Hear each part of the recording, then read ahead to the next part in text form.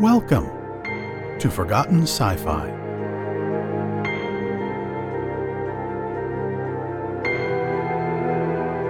From Caw, this is the Time Eliminator.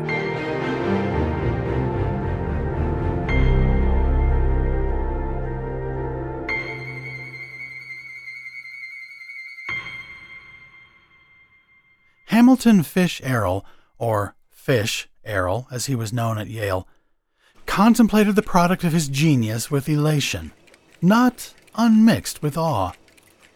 The machine stood on a solid block of transparent glass and resembled, somewhat, a modern radio cabinet combined with a motion picture machine.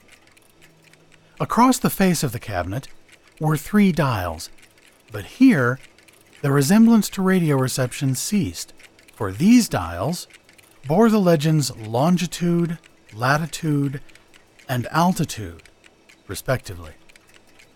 A 4th dial, perhaps 8 inches in diameter, was located above the others, and this one bore the inscription Time-Space.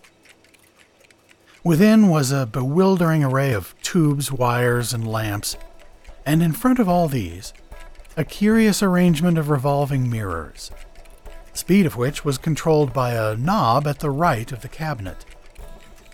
One pair of wires connected the cabinet with a small dynamo, while a second set led to a 100-foot aerial pole outside the house itself.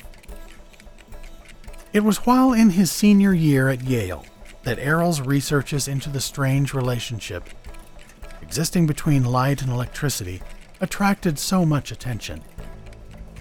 Indeed, he was in a fair way of becoming a celebrity when he suddenly dropped from public view and betook himself to a secluded village called Arshamomoc at the eastern end of Long Island, where the Errol family maintained a summer residence. The house itself, known locally as the Mansion, stood on a hill overlooking the Sound, but sufficiently back from the highway to ensure a desirable degree of privacy.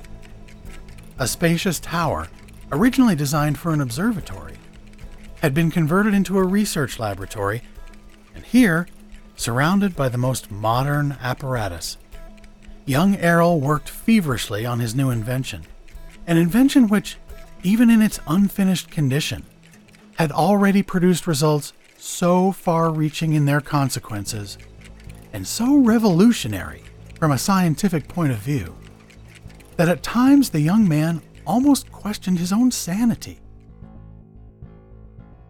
A wonderful projecting machine. And now, the machine was completed. The young inventor straightened up, took a deep breath, and reached for a cigar.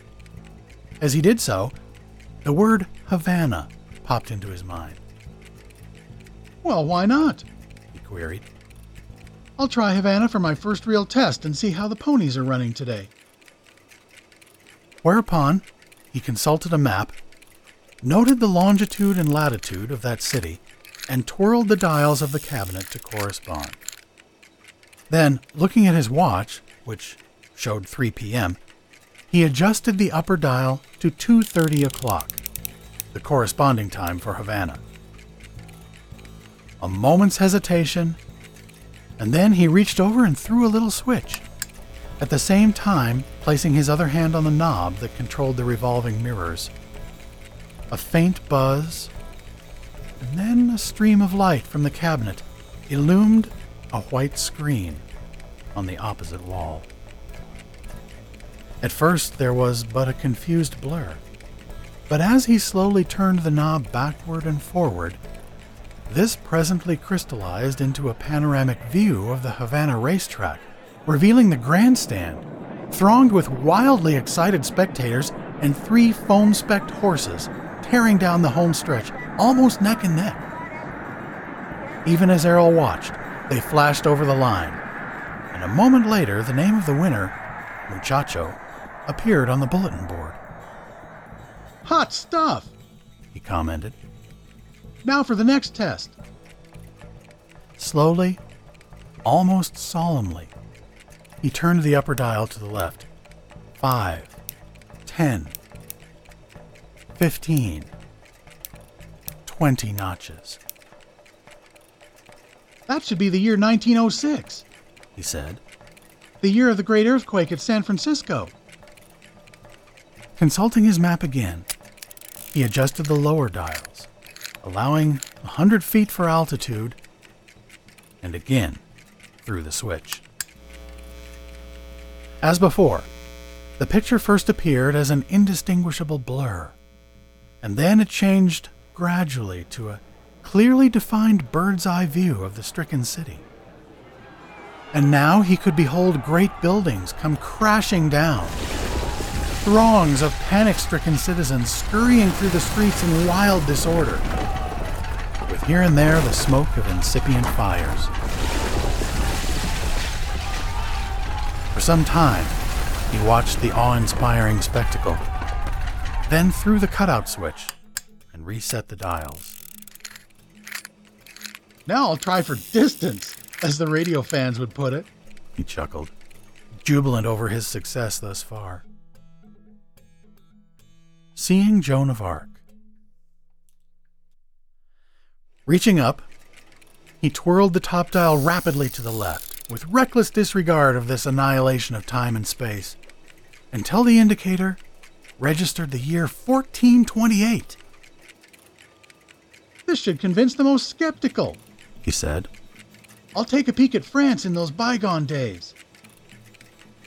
He thereupon computed carefully the location of the city of Orléans and made the proper adjustments on the lower dials. Then, confident but deeply impressed at the thought of what was to come, he once more threw the switch and regulated the speed of the revolving mirrors until the pictures on the screen synchronized with the actual event.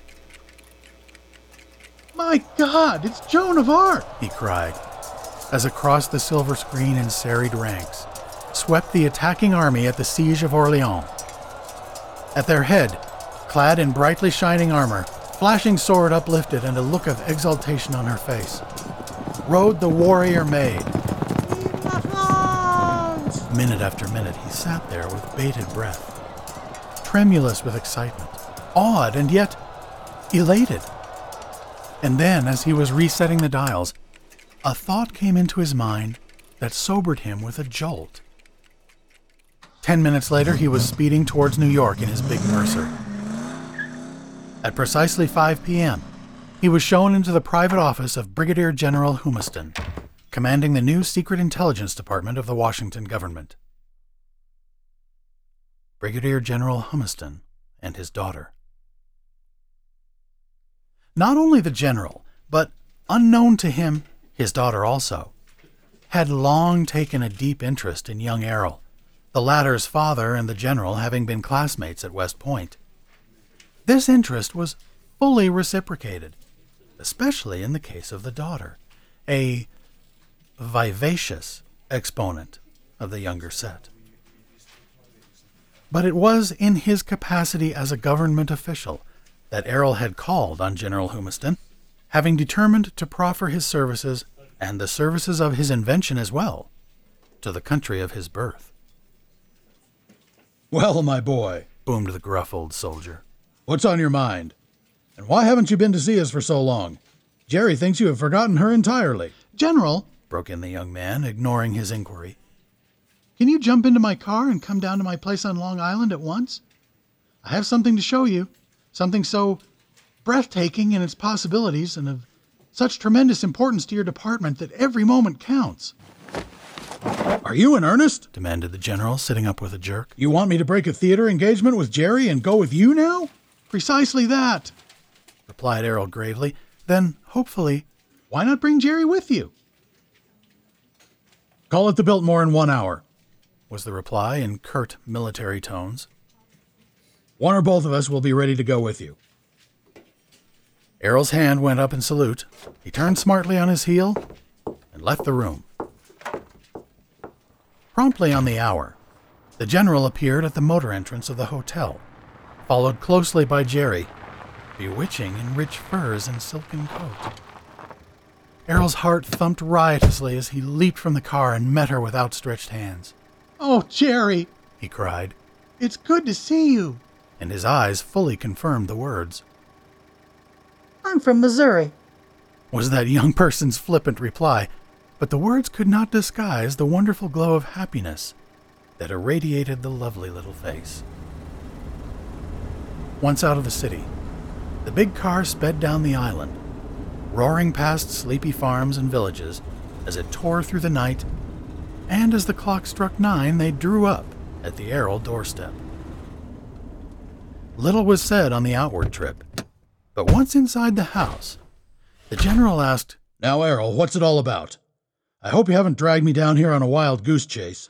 "Come up to my laboratory," was Errol's reply.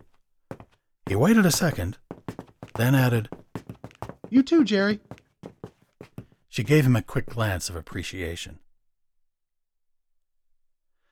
Explanation of the invention. A moment more, and they were in the laboratory, Jerry and her father looking with frank curiosity at the mysterious cabinet. "General, and you too, Jerry," began Errol very soberly. "What I'm about to show you is something so fantastic, so weird, so utterly removed from all human experience, that before proceeding further, I feel I should prepare your minds for what you are about to behold. Please be seated and follow closely." He paused, then went on. "When the dynamo at a powerhouse breaks down, every trolley car on that system stops, and the electricity in the overhead wire and in the dynamo itself disappears, swallowed up in the Earth's general store of electric force. Unless this electricity can be made to reappear by starting up the dynamo again, streetcar service on that system is a thing of the past. This is obvious. Now, for the next step. You know how moving pictures are made, with a blasé photographer turning a crank while the villain chokes the heroine? Once the lights are switched off, however, the scene has passed into oblivion. Unless, or until, it is resurrected by projecting the film onto a screen. What few people realize is that every event on this earth leaves a record in light rays, whether or not a human photographer is present to snap the picture. In other words, light rays persist, or endure, since nothing is lost in nature. To illustrate, through the medium of a powerful telescope, we are now able to get a view of celestial bodies, which, without the aid of this instrument, would necessitate a journey of years in their direction in order to obtain a corresponding view. If a cataclysm should destroy the Martian canals today, and we should travel towards that planet in a projectile at the rate of a mile a minute, it would take years ere we reached a point in space where the event would become visible to our eyes. Or, if we elected to remain here, it would take just that much longer before the event would appear to the inhabitants of this sphere. Again, consider the curious paradox presented last New Year's Eve, when couples in London danced by radio during the last moments of 1925 to music played in Berlin in 1926, and then, a few moments later, danced in 1926 to music being played in New York in 1925. An evening paper in San Francisco might truthfully have stated on December 31st, "The West End Club of London danced the old year out at 4 o'clock this afternoon," while a London paper on the morning of January 1st might, with equal truth, have announced, "The Waikiki Club of Honolulu will dance the new year in at 10:30 o'clock this forenoon." Time is a measure of space. From this, you can readily comprehend that time is but a measure of space. Now for the final step. In order to reproduce a past scene in nature, two problems arise. First, that of reproducing the light rays in their proper sequence. As I stated before, nothing is lost in nature, although it may change its form.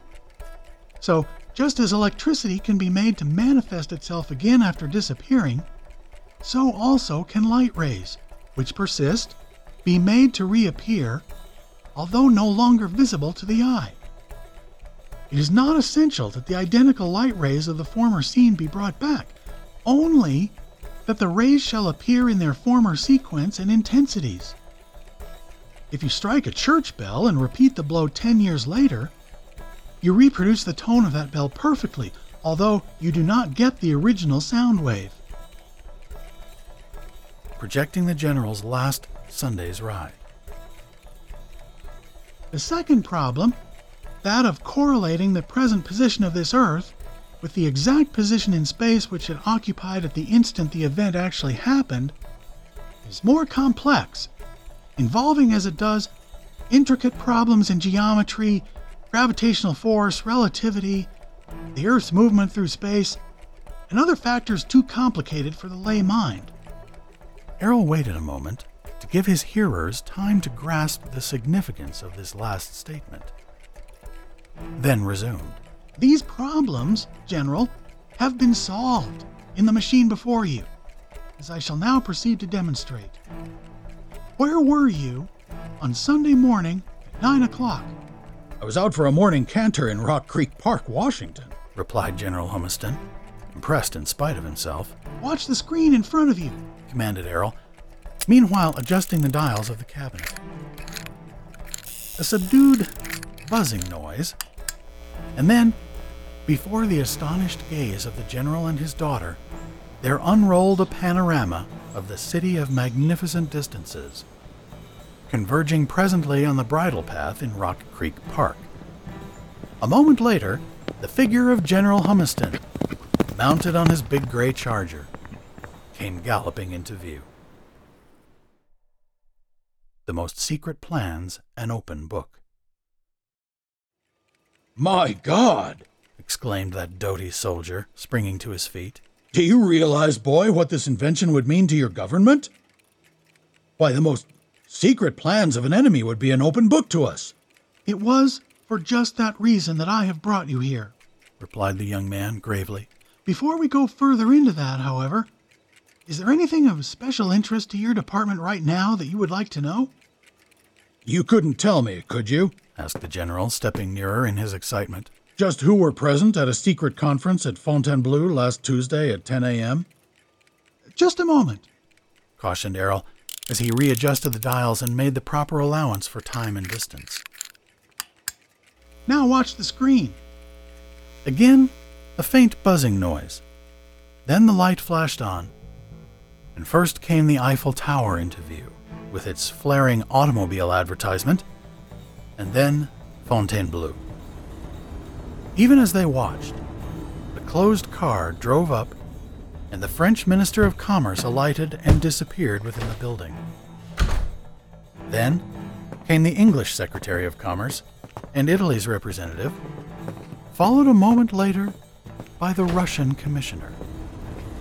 Promptly on the hour, the German Minister of Trade and Industries drove up and joined the others. Errol glanced at the General, who was trembling with eagerness, exultation, and almost with fear. Yes, he muttered audibly. They're all there. I know every one of them. He was silent a moment.